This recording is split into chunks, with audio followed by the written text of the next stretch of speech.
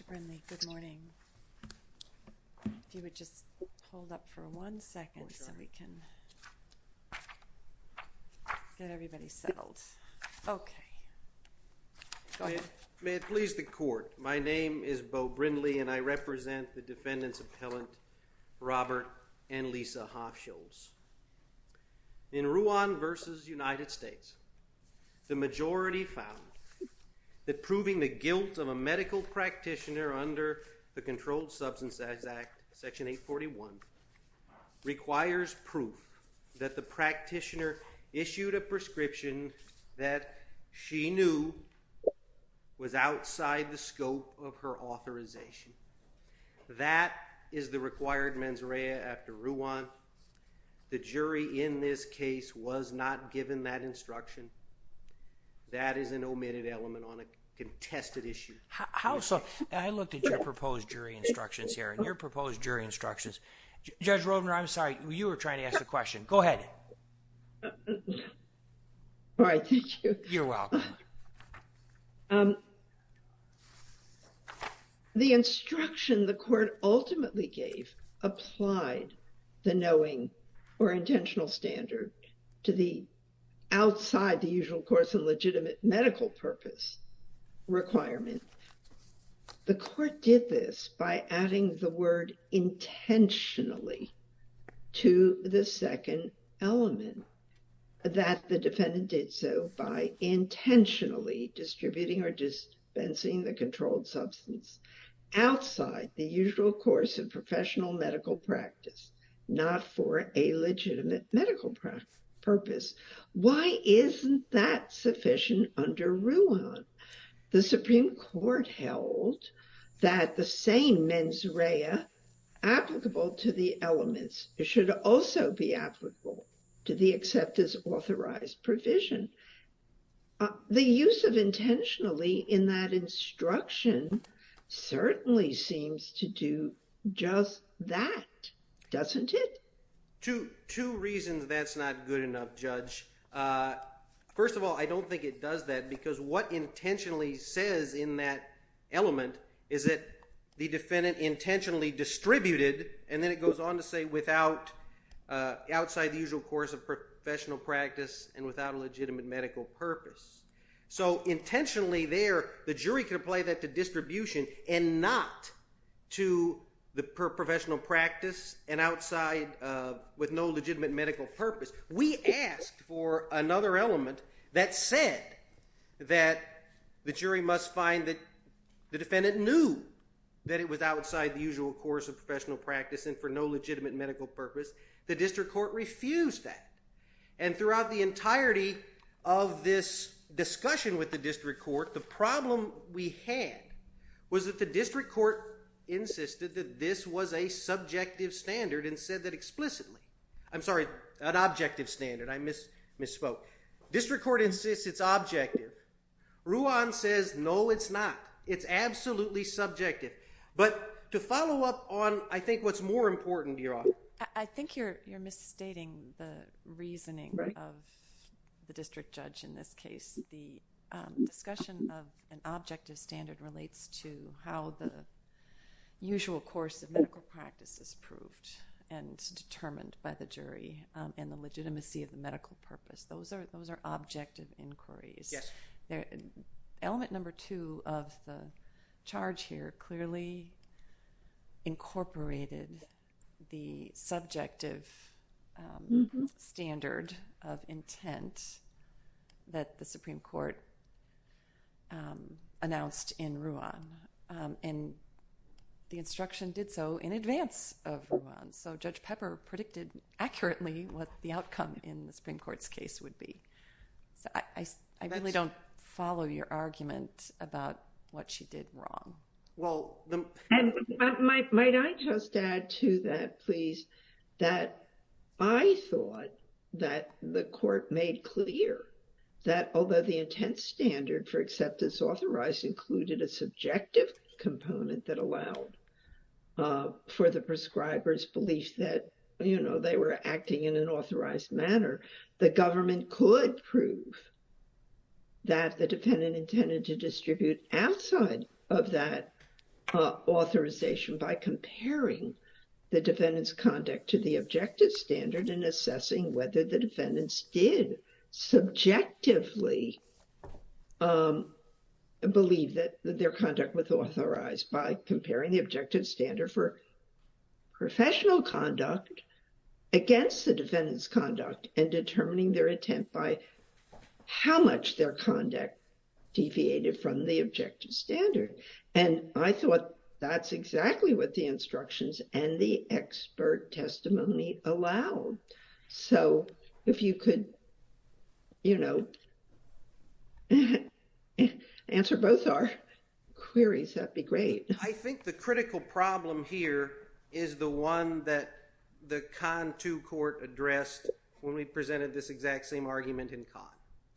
And what they said is that applying the knowing standard to these prongs of section 1306.04, the regulation, is not sufficient to establish guilt.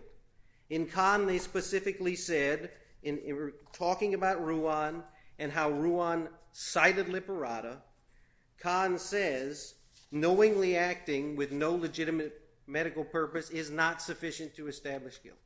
Knowingly acting outside of professional norms is not sufficient to establish guilt. If Kahn 2 is right, these instructions don't work.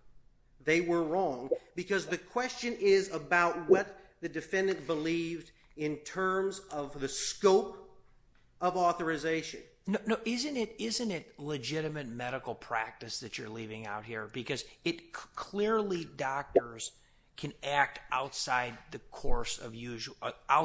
usual course of professional practice. They do that all the time. When you go to a doctor and say, I'm having migraines, and the doctor says, actually, there's this medication for Alzheimer's that works on migraines, and I'm going to prescribe you this medication, and you're going to take it, and it's going to fix your migraine. They do that. The government does not regulate the practice of medicine, right? So doctors do that all the time. They act outside the usual course of professional practice, but they act for a legitimate medical purpose. And that's the problem when you're prescribing opioids to drug dealers. You're not acting within the scope of legitimate medical purpose. And, Judge, the problem here is the word legitimate. And I think that in Kahn 2, the court explicitly said knowingly prescribing for no legitimate medical purpose is not sufficient to establish guilt because that is not the standard. Under Liberata and Ruan, which cites Liberata, the question is, did the defendant know that the prescription was legally unauthorized? That's why they're talking about Liberata. Liberata connects to authorization, as did the majority in Ruan. And so Kahn has to be wrong if it's enough to prove a knowing prescription with no legitimate medical purpose. And the point of it is, and the difficulty is, and what Kahn was getting at, is that legitimate medical purpose uses that objective term, and it is legitimate according to who? The Supreme Court majority could have applied the knowing mens rea to the language of the regulation. They did not. They were given that chance. It was argued that way. They said no. And they did so by criticizing the very language that we're talking about here and the court used here.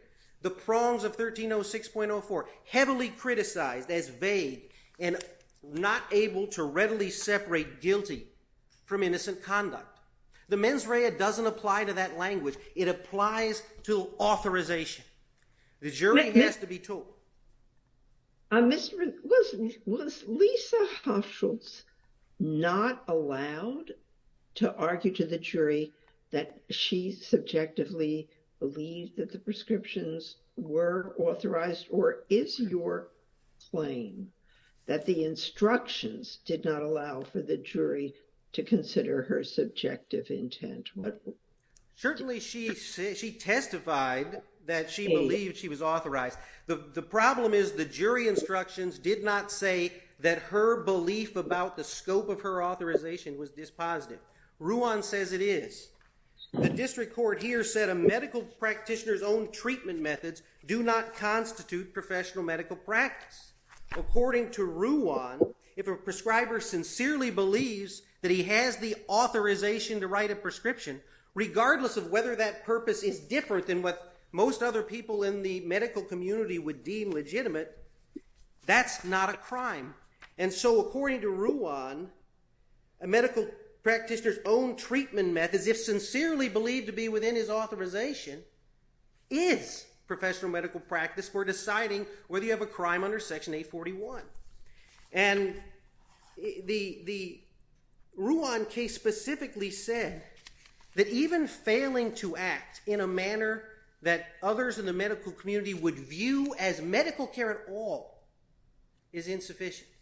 If that is insufficient, then so too is it insufficient to prove that someone knowingly acted for a purpose that his colleagues in the medical community might not find legitimate.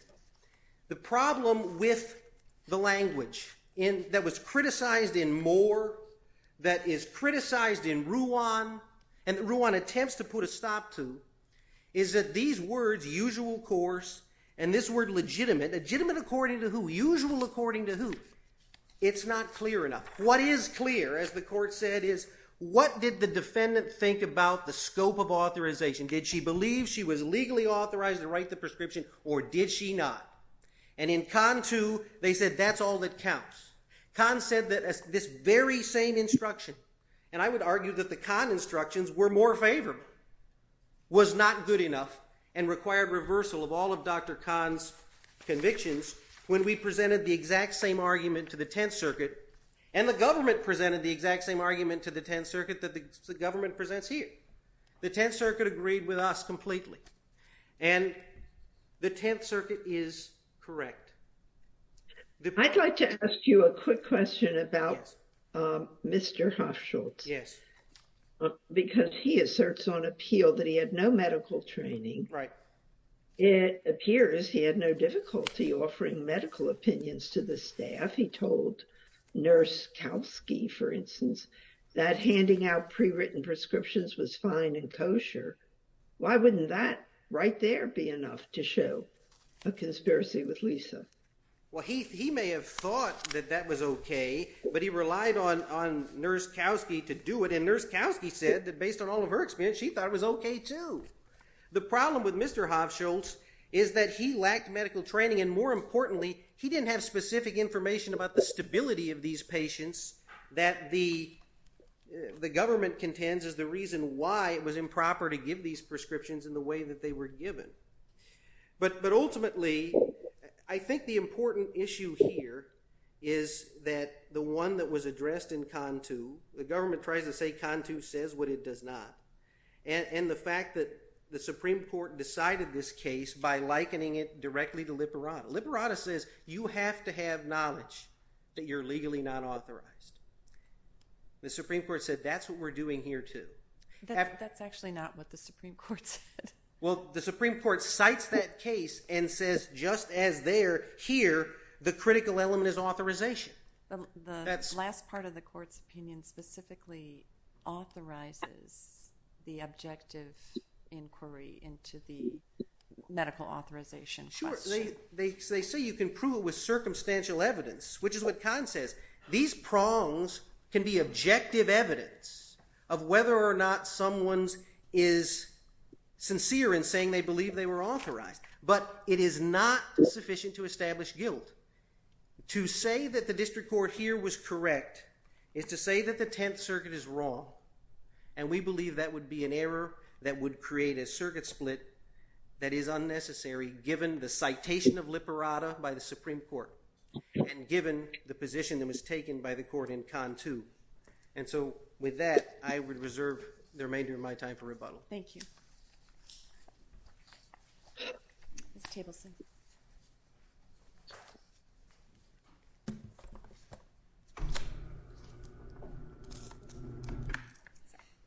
May it please the court, Rebecca Tableson on behalf of the United States. Section 841 carries what the Supreme Court described as ordinary scienter requirements, knowledge or intent. Ruan held that in the prosecution of a medical provider, those ordinary scienter requirements apply to authorization to write a prescription. So the defendant must know she is prescribing in an unauthorized way or intend to do so. The question where I think we join issue here is, what does unauthorized mean? The simplest and most obvious place to look is to what Ruan described as, quote, the regulatory language defining an authorized prescription. That's legitimate medical purpose in the usual course of professional practice. Now, the regulatory language from Section 1306.04 is not plucked from thin air. The opposite. As the Supreme Court has explained, it is a, quote, parroting regulation that, quote, does little more than restate the terms of the statute itself. That's Gonzalez against Oregon at 257, where the court traced the language of the regulation back to the CSA itself. So, for example, the phrase that Mr. Brindley complains about, legitimate medical purpose, that's right in 21 U.S.C. 829E2A and 21 U.S.C. 830B3A2. These are statutory terms, same with usual course of professional practice. So under Ruan and the CSA itself, a medical provider can be convicted if she knowingly or intentionally distributes drugs without a legitimate medical purpose or outside the usual course of professional practice. That, with a substantial defendant-friendly tweak, is precisely how the jury was instructed in this case, following the long-standing precedents of this court, and that is how the courts of appeal have been interpreting and applying Ruan. Ms. Tableton, in the instruction for controlled substances illegal distribution, that's page 30 of the instructions. The district court gave us the second element that the jury must find that the defendant did so by intentionally distributing outside the usual course, etc. The instruction does not require that she did so knowingly. Would that be problematic? Well, that is the one defendant-friendly tweak that I was referencing. The correct thing to say is knowingly or intentionally, but intentionally is a higher scienter standard than knowingly. So it would have been to our benefit to say knowingly or intentionally. We're obviously not raising that here. We're fine with it. But that, I think technically the very correct thing to do would be to say knowingly or intentionally. Okay. I want to address Con 2, which, contrary to my friend's assertion, does not endorse their willfulness standard. But there are two confusing sentences in Con 2 that I want to front with the court. The core problem that Con 2 identified is, under prior circuit precedent in the 10th Circuit, the jury could convict if Dr. Khan had either subjectively prescribed without a legitimate medical purpose or prescribed outside the objective course of professional practice. So that dichotomy with one purely objective element is obviously a no-go after Ruan, but that is not an issue in the 7th Circuit or in this case. The second problem with the jury instructions in Con 2 was that they had a good faith instruction that Ruan had criticized. Again, not a problem in this case. So the holding of Con 2 does not point to any error in the district court's instruction here. That being said, there are two confusing, in my view, sentences of reasoning on page 1316 of Con 2, saying that under Ruan, the criteria in section 1306.04 are not distinct bases to support a conviction, but are references to objective criteria that may serve as circumstantial evidence of a defendant's subjective intent. I confess I am not sure what that means, nor how to apply it in practice. If the criteria in section 1306.04 do not define what an authorized prescription is, then it's not clear what else would define it. Con 2 doesn't say. Con 2 also seems unaware that section 1306.4, that language, is just a parroting regulation that summarizes the statutory text. So that's the trick with Con 2. I'm not sure what to do with those sentences, but every other circuit to consider these issues post-Ruan has concluded that the question is knowing or intent applied to legitimate medical purpose and in the course of professional practice. The Hofschulzes disagree. They think that unauthorized refers to the criminal prohibition in section 841 itself, which has the effect of transforming this into a willfulness crime. That is a very far cry from the ordinary scienter requirements that the Supreme Court described in Ruan. Alternatively, or maybe in addition, I think the Hofschulzes argue in their brief that unauthorized might refer to the standards for criminal liability under the Harrison Narcotics Act of 1914, which is no longer in effect. The CSA expanded upon, and in any event, as the Supreme Court described in Moore, the Harrison Narcotics Act permitted conviction of, quote, physicians who departed from the usual course of medical practice. So that does not help. As a third alternative, and I think this really might be the heart of it, the Hofschulzes argue that the only real measure of authorization is the provider's own purely subjective view of what is appropriate. The provider's own personal prescription practices define the legitimate course of medicine, right? And you can see this in their jury instructions argument and also in their objection to Dr. King's testimony about what is objectively the legitimate practice of medicine. That is a radical idea that has no basis in the text of Section 841 or any case law, and the Supreme Court waved it off in Rouen. The Solicitor General had argued, oh, there's a risk we'll get to this purely subjective place, and the Supreme Court said, no, there's not. We're going to do this the normal way. You'll compare the conduct to the objective standards and see if you can prove the mens rea. I want to note also, as Judge Rovner mentioned, that notwithstanding these legal disputes, the Hofschulzes were able to and did make their mens rea arguments to the jury. Lisa Hofschulz testified at length that she was only trying to help her patients. That was perjury, as the district court found, and the jury rejected it. The Hofschulzes put their own expert on to talk about their own version of the practice of medicine. Again, their jury rejected that testimony. Mr. Brinley's entire closing argument was about mens rea, arguing without objection that his client's purpose was to treat pain and that the jury must acquit if they believe that. But the jury convicted on all counts after being correctly instructed, and that was the correct outcome legally and factually. Now, in theory, I do have a question. In theory, the defendants could have given 90-day prescriptions or allowed 90 days between visits for these prescriptions. So what in particular the defendants could have given 90-day prescriptions or allowed 90 days off between visits for these prescriptions. Check it out. I think Siri. I hear you, Judge Rovner. I'm sorry. I'm so sorry. Siri is my law clerk. What in particular makes the prescriptions issued in Lisa's absence, but on Lisa's authority outside the usual practice? I mean, if she legitimately gave out the original prescriptions, could she have given 2 months more without further evaluation, or is it because she never properly assessed or monitored these patients, or is it because she didn't do so on these particular occasions when she was out of the office? It's a mix, Judge Rovner. So Dr. King testified about this at trial, as did multiple nurse practitioners who strenuously objected to this practice and told Mr. Hofschulz about it.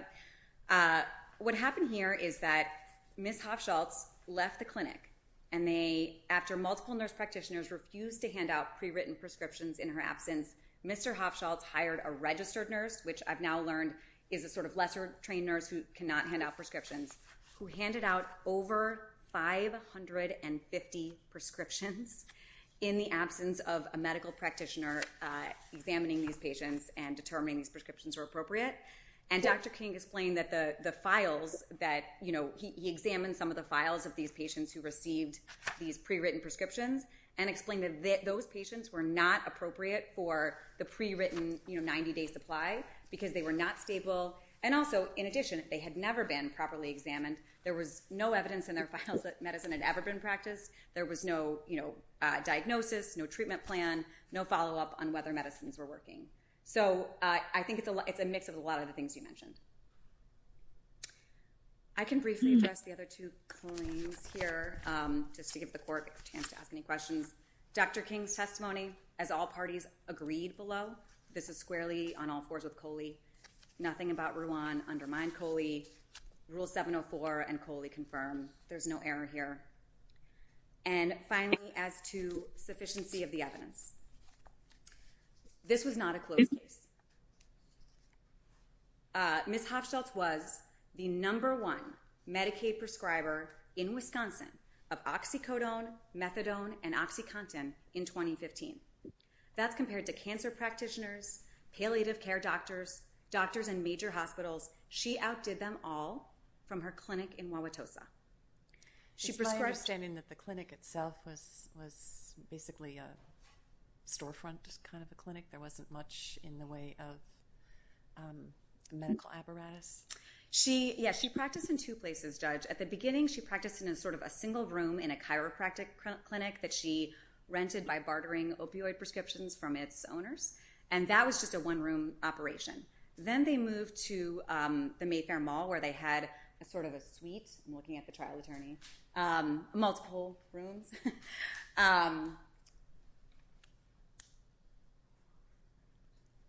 One room with a table. Sorry, Judge. I just want to make sure I got you exactly the right answer. I've never seen it myself. But yes, it was not a facility that was set up to properly examine and diagnose people. And in fact, they did not do that. They charged $200 to $300 cash per visit. They didn't take Medicaid from the substantial number of patients who had it. They distributed over 2 million opioid pills into Wisconsin during the conspiracy period. Patients traveled from hours away to pay their cash and to get these drugs. Some patients got their prescriptions without ever having to set foot inside the clinic at all.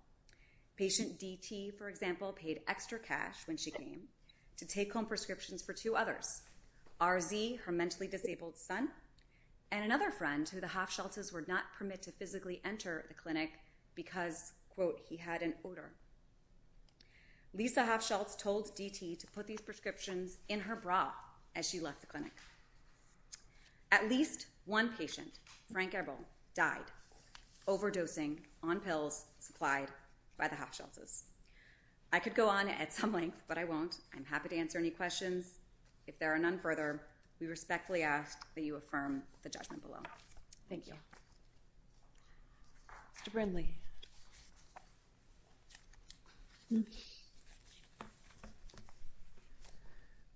I think some of the confusion here stems from the fact that whether a prescription is unauthorized is an objective question. Whether it's unauthorized is objective.